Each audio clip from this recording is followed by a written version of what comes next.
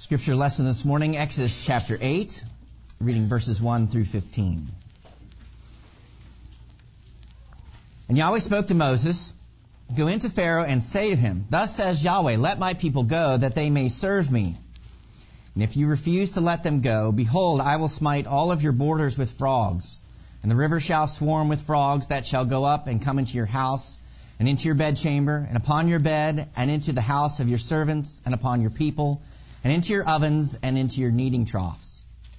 And upon you, and upon your people, and upon all your servants, shall the frogs come up."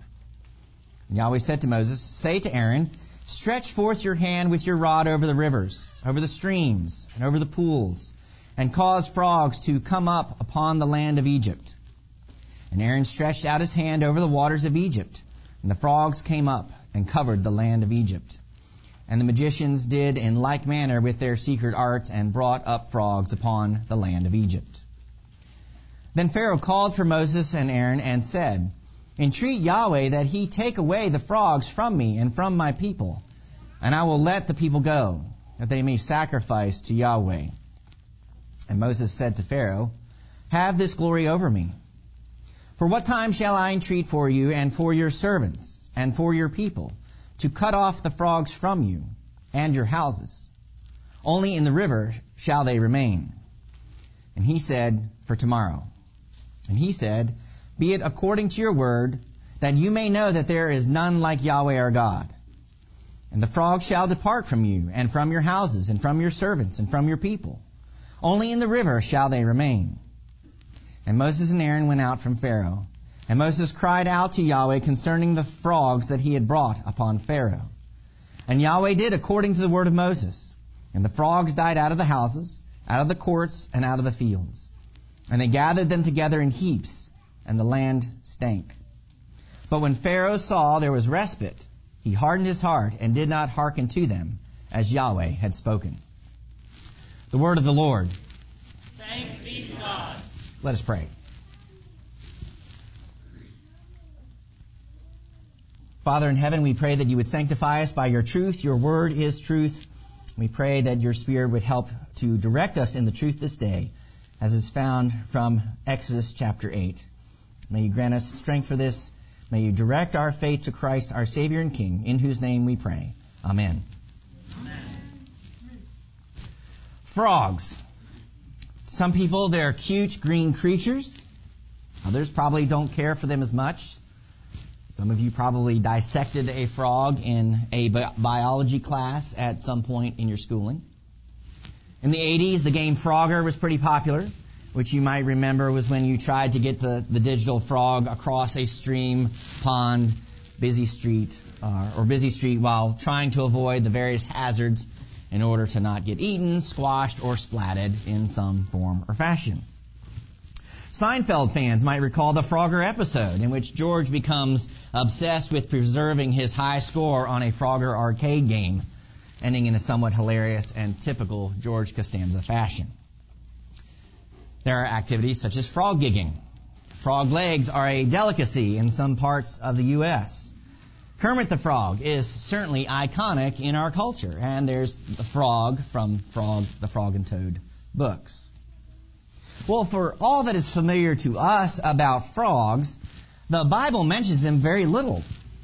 Apart from the concentration of usage here in Exodus 8, frogs are mentioned only 3 other times in Scripture. 2 times in the Psalms, both of which are in reference back to this event, and then in Revelation 16. That's it. It seems reasonable to conclude that frogs were created on the 5th day of creation as part of the swarms of living creatures associated with the waters. Of course, in our modern classification, they're amphibians, inhabiting water and land. Though staying moist is crucial for their survival and their ability to breathe through their skin.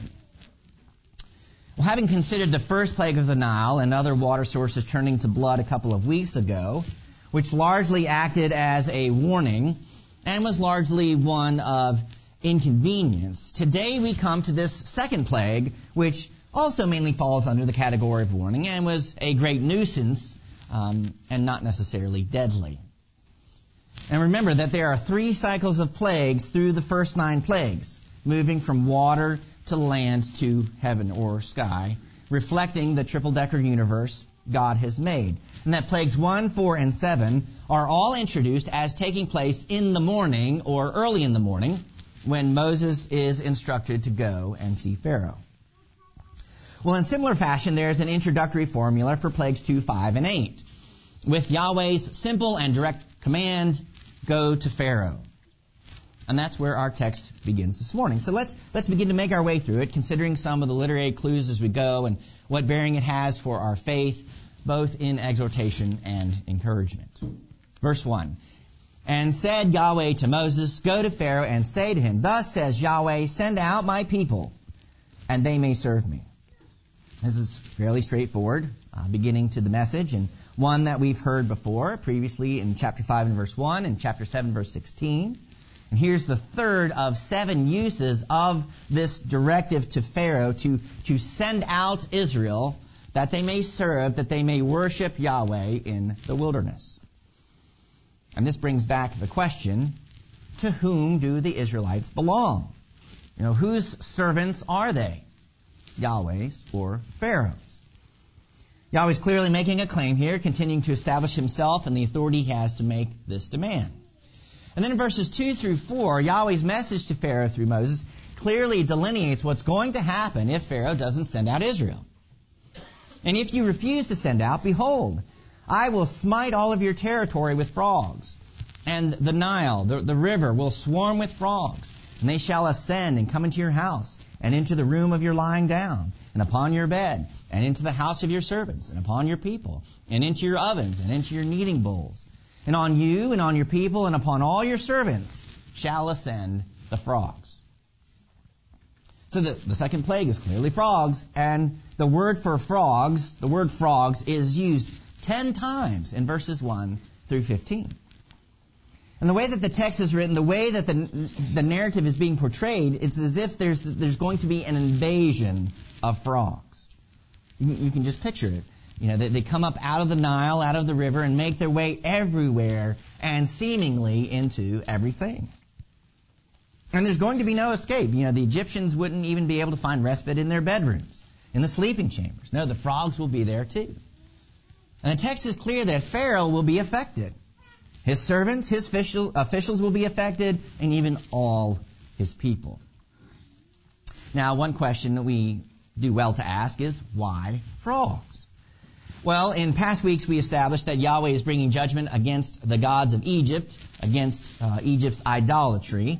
And although it can be challenging to correlate a single god to each plague, and isn't necessarily necessary, given how many they had, and remember that the big 3 were the Nile, Pharaoh, and the sun. However, the Egyptians regarded the frog as a symbol of divine power and representation of fertility. One of the main goddesses of Egypt was Heket, who was depicted as a female with a frog's head. So the Egyptians generally liked frogs, and since frogs represented fertility, then the presence of frogs meant good crops and so forth and so on. But this also connects to the Nile, and we need to understand a little bit about the geography of Egypt and the importance of the Nile to their way of life. Now, as many of you know, Egypt is located in northeast Africa. To the north is the Mediterranean Sea, the Great Sea. And to the east is the Red Sea. To the west is Libya. And to the south is Sudan. And to the southeast, Ethiopia. Well, one of the key things to understand about Egypt is that 96% of Egypt is desert, with only 4% as usable land. And 99% of the population lives in that 4%.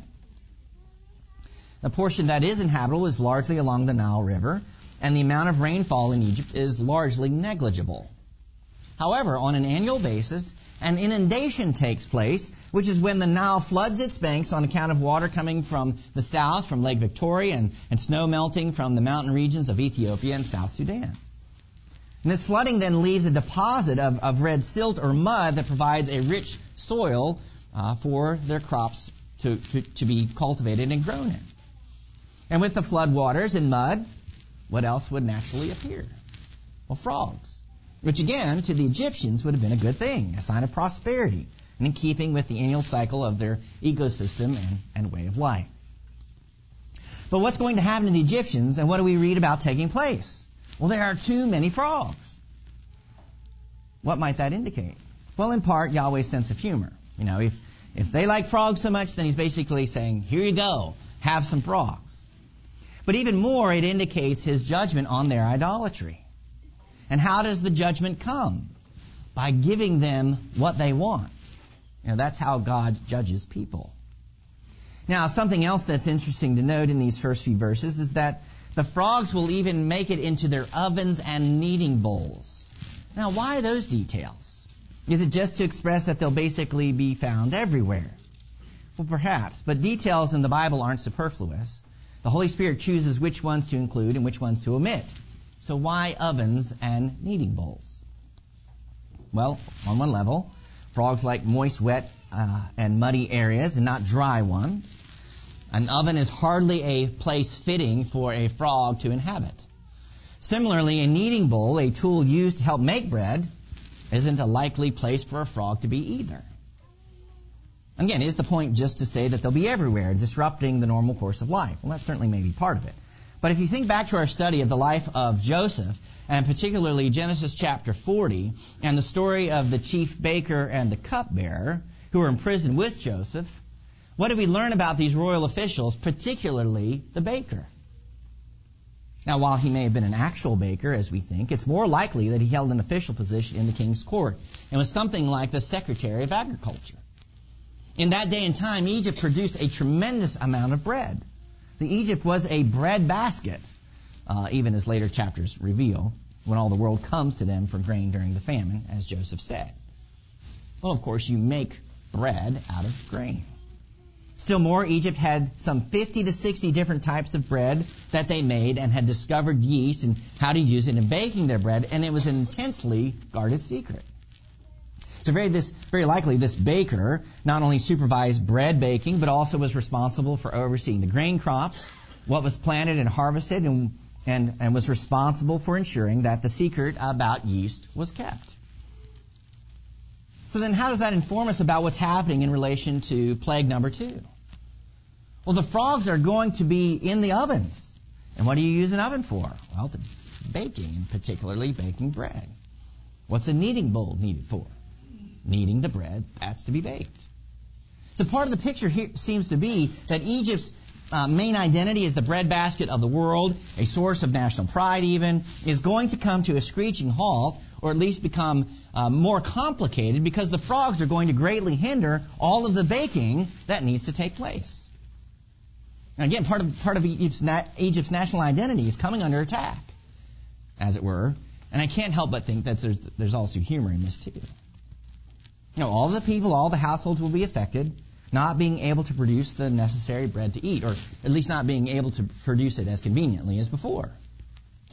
Of course, the Egyptians had other sources of food, and this plague still falls under the category largely of inconvenience, by and large. But imagine trying to make bread and a frog is jumping into the dough.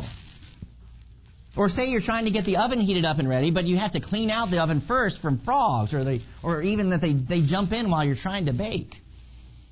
Yeah, that would be pretty stressful after a while, a huge hassle, and frog flambe might not make for a delectable aroma.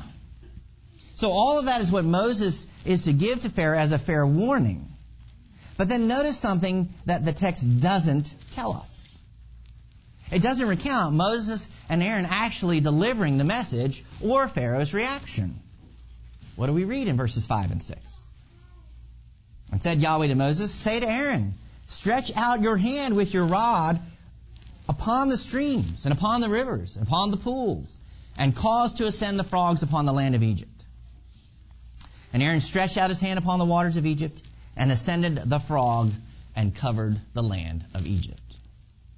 As one scholar puts it, the narrator jumps directly from Yahweh's instructions to their fulfillment by Aaron. Details of Moses' encounter with Pharaoh have been deliberately omitted as redundant. The omission has a rhetorical function, as if the narrator were saying, I won't even bother reporting the actual delivery of the message in Pharaoh's response. You know he didn't listen. So Aaron stretches out his hand with his rod in it, He is the one who also does this second plague, the second wonder. Remember that Aaron is the primary doer of the first cycle of plagues. And then we read in verse 7, and did thus the magicians by their secret arts and caused to ascend the frogs upon the land of Egypt. So there's also a sense here that we have competing priesthoods or competing stewards. Aaron serves as a steward to Moses, and these magicians serve in similar fashion to Pharaoh. And we're also seeing the continuing competition between God and the demonic. But notice once again that the Egyptian magicians simply make things worse by causing more frogs to come upon the land of Egypt, which is also funny to a degree. And also notice what they can't do. They can't cause the frogs to go away. They clearly can't get rid of them.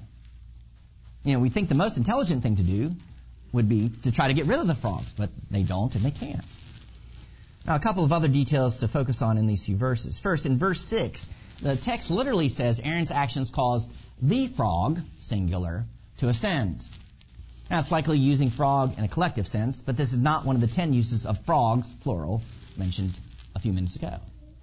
It might be stretching things too far, but perhaps the use of the singular is an allusion to their idolatrous God who comes upon their land in Egypt in judgment and not in prosperity, tying into the theme we established earlier. Similar to Tash making a somewhat unexpected appearance in C.S. Lewis's The Last Battle, perhaps there's something to that going on here. Second, notice the sudden emphasis upon the land of Egypt in verses 5, 6, and 7. 3 times in 3 verses, reference is specifically made to the land of Egypt in relation to the plague. Why is that significant? Well, you already know. Because this is the land plague that comes as the second plague in this first cycle of the first 3 plagues. But then there's a decided change in the rhythm of the text, we might say, when we come to verse 8. What do we read taking place there? And called Pharaoh to Moses and to Aaron, and he said, Entreat unto Yahweh, and he caused to turn aside the frogs from me and from my people, and I will send out the people to sacrifice to Yahweh. Now, what was Pharaoh's previous posture toward Yahweh? Who is Yahweh? I don't know him. Why should I listen to him? But now he's calling on Moses and Aaron to play the part of intercessor, to pray to Yahweh on his behalf to get rid of the frogs. Implicit to Pharaoh's request is an acknowledgement that Yahweh is the only one who can deal with Egypt's frog epidemic. Moses' response in verse 9 is slightly debated, and the wording varies among translations, and whether or not Moses is suddenly optimistic that Pharaoh will relent can come into play here in some scholars' minds. But Moses says to Pharaoh, Glorify yourself over me, which I think we should take as Moses showing deference to Pharaoh, putting himself in a position of humility before the king of Egypt. Even though he's a tyrant, there's a sense that Moses is still showing him a degree of honor. So Moses is basically saying, you have the place of honor. You tell me when I am to entreat for you and for your servants and for your people to cause to be cut off the frogs from you and from your houses, and only in the Nile remain. So Pharaoh gets to set the time for the frog invasion to cease and for the frogs to be in their proper place in the river. And what does he decide? What does he tell Moses in verse 10? Tomorrow. Now that response is interesting, isn't it? Why didn't Pharaoh say today or right now? Some speculate that it gives him some plausible deniability, that he could possibly attribute the plague stopping for another reason. Could be. But even if that's in the back of his mind, Moses doesn't give him any wiggle room when he replies, According to your word, so that you may know that there is no one as Yahweh our God. The frogs shall turn aside from you, and from your houses, and from your servants, and from your people. Only in the Nile shall they remain. Notice how verse 11 basically repeats verse 9. But Moses is clear to state that the stopping of the plague can only be attributed to Yahweh, that Pharaoh may know that there is no other God. And surely you hear that common thread and theme of knowing that's so significant to these chapters, even as we've established in past weeks. And then what do we read next? And went out Moses and Aaron from Pharaoh. And Moses cried out to Yahweh about the word of the frogs which he had put on Pharaoh. And Yahweh did according to the word of Moses, and died the frogs from the houses, and from the courtyards, and from the fields. Now, something that gets a little bit lost in translation is the fact that in verse 12, reference is made literally made to the word of the frogs, which is a way to reference the plague spoken against Pharaoh. Moses delivered this word to Pharaoh, and the plague happened. And then in verse 13, there's reference to Yahweh acting according to the word of Moses, and the plague ceasing. That's a little thing, even a subtle literary point, but interesting to consider, and adds a bit more nuance to the manner in which the text is written. Also, there seems to be a repetition of 3s or 4s here and there after a fashion. There's the departure of the frogs from you, your servants, and your people in verse 9, 3. Then in verse 11, Moses says, from you, your houses, your servants, and your people, 4. Houses being included in this list. Then in verse 13, we read that the frogs died in the houses, the courtyards, and the fields. That's another 3. And notice the proximity from house, which would mean, of course, in the house, to the courtyard, which would be an area outside of the house, and then the field, which is farther out still. There may even be a subtle allusion to the 3 zones of the world of sanctuary, garden, land, and world, which then would later see the sanctuary garden of the temple, God's house, and then the land of Israel, and then the wider world. So perhaps a subtle literary way of representing the judgment that comes upon every area of the land of Egypt. And the text seems to give us the impression that these frogs, they died instantly. And try to imagine what that would be like. You're having to deal with these riveting frogs, and frogs are nocturnal creatures, which means they're what? They're active and noisier at night. Now, certainly sleep was pretty hard to come by for the duration of this plague, which we don't know how long it lasted, though perhaps a week. But imagine all these frogs, and then they're suddenly lifeless and silent. What do you have to do with them? Well, collect them. How would you like that job of hauling dead frogs out of the houses? And what does the text tell us then in verse 14? And they gathered them heaps of heaps and stank the land. So you've got these mounds of dead frogs everywhere, and of course they're going to rot. And then what a marvelous expression at the end of verse 14. And stank the land. That almost sounds like a heavy metal album title or something. But you can probably guess that the word for stank is the same word rendered odious or stink back in chapter 5 and verse 21, when the Israelite foremen were upset with Moses and Aaron for causing trouble for them. It's also used twice in chapter 7 in reference to the fish dying when the Nile was turned to blood, causing the Nile to stink. So in the first plague, the river stinks, and now in the second plague, the land stinks. And that's a pretty good metaphor for where idolatry leads, doesn't it? It causes life to stink. Life stinks has been a popular expression in our culture from time to time, but it's certainly true when your life is governed by idols. Well, finally, in verse 15, we're not surprised to read, and Pharaoh saw that there was a respite, and caused to be heavy his heart, and he did not listen to them, as spoke Yahweh. So there are 3 verbs associated with Pharaoh. He saw, so he made a judgment with his eyes. The frog invasion ceased, and once that was achieved, his heart was further caused to be heavy. It's one of the 3 groups of words associated with the hardening of Pharaoh's heart. And thirdly, he wouldn't hear. He wouldn't listen. There's a sense that he's deaf, that there's this incalcitrant refusal to heed Moses and Aaron, which is true on account of his idolatry.